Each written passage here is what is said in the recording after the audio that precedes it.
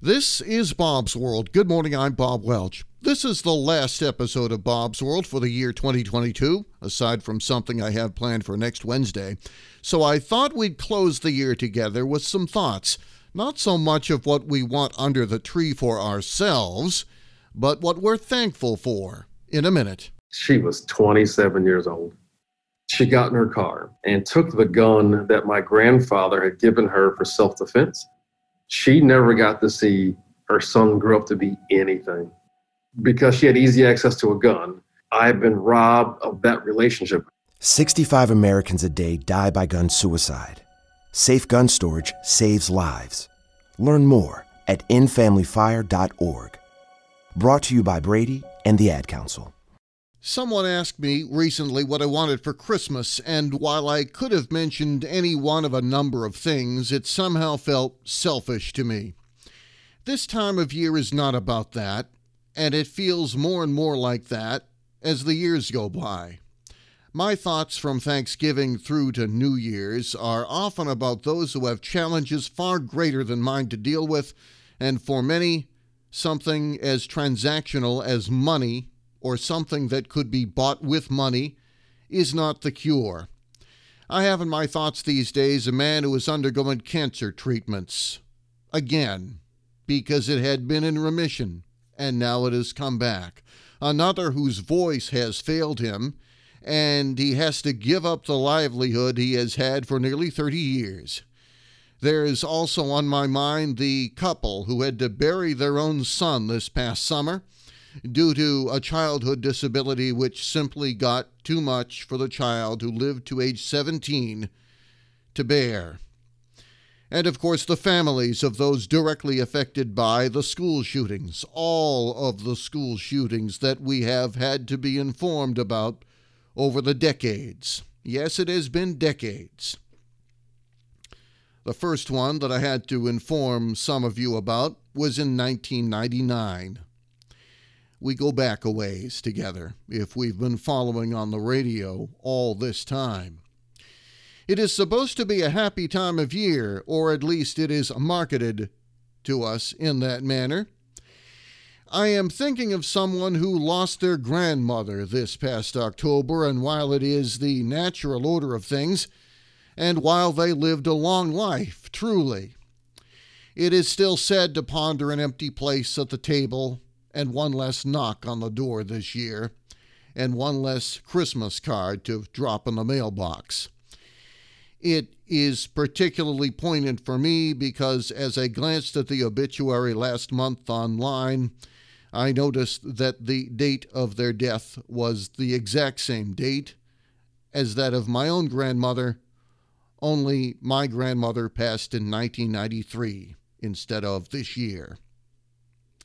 I am thinking about the college classmate who is concerned for the health of his wife and might have a new health issue himself to deal with this year.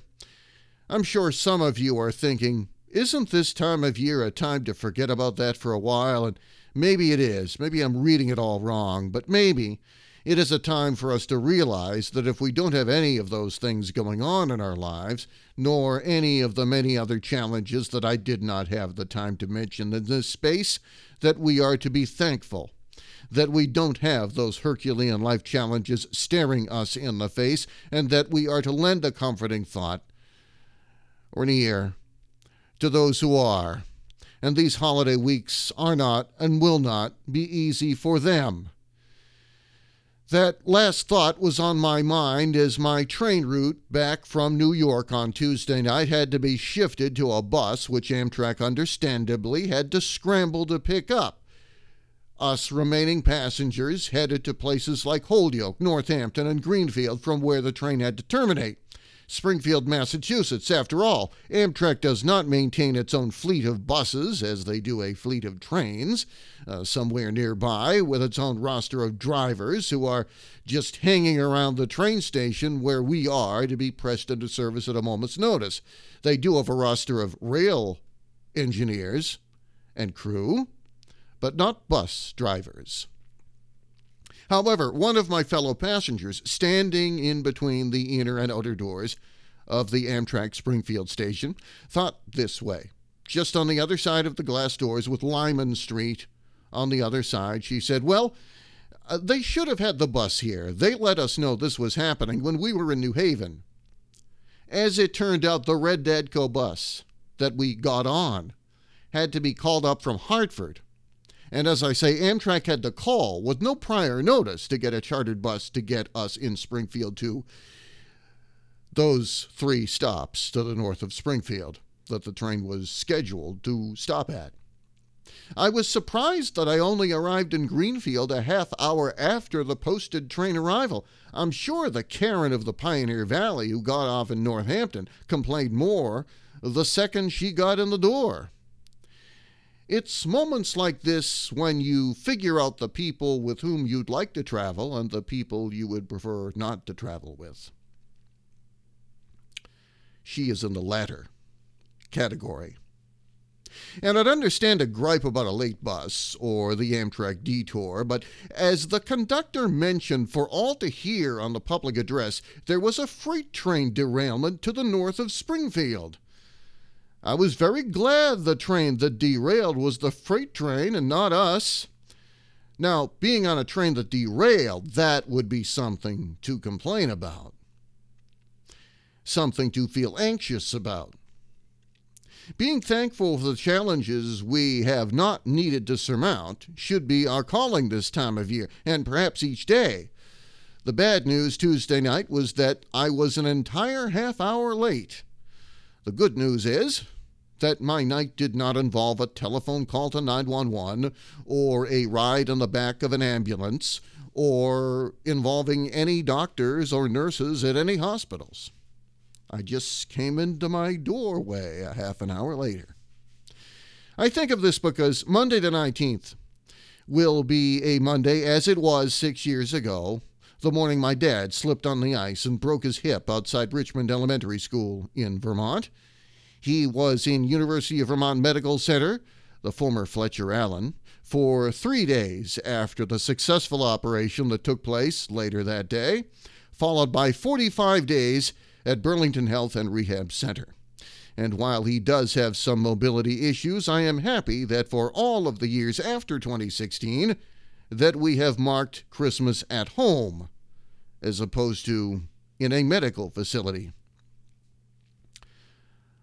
His voice is still as strong and speech as clear as on the 1965 tapes from his radio days that still sit under my parents' roof, and I have heard them. I digitized a few of them, too. That is something that I am thankful for, and son of a gun, you can't buy that at a store. Yes, there were medical bills, but insurance thankfully took care of the vast majority of it, and I understand there are countless Americans who are not as lucky. Back to that train ride Tuesday night. With Monday the 19th coming up and noting mobility issues, the thought did go through my head that while my first train ride was when I was 4 and he was with me for so many years on those train trips, like the voyages to Indiana, where my aunt and uncle lived, to Nova Scotia, Montreal, Chicago, through the Rockies and Seattle and Glacier National Park and countless places in between. The thought did enter my mind somewhere between New Haven and Springfield that I may have taken my last rail adventure with him, though I want to think positively about it instead. Then I thought of Springfield's favorite son, Dr. Seuss, to whom this line is attributed. Don't cry because it's over, smile because it happened. And on this same timeline, same space in the cosmos, Northampton Karen is complaining that our bus is a little late showing up from a bus barn in Hartford. At this point in my traveling life, the vast majority of that traveling life on rail, thanks to my dad, I look at a delay of a half hour as something to laugh at. I mean, considering all of the things that happen to people that we have heard over the course of just this past year, not all the other years, aren't we to be grateful for a crisis that is minor, really quite minor, as Charles Osgood would say? Bob's World for this Friday, December 16, aside from something I might suddenly be moved to tell you about, and the special next Wednesday, which will be a nod to the career of legendary WPVI 6 Philly Action News anchor Jim Gardner, who will be holding down the fort for his last newscast at 6 p.m. next Wednesday night. Make it a great holiday season, and I'll see you on the smartphone in 2023.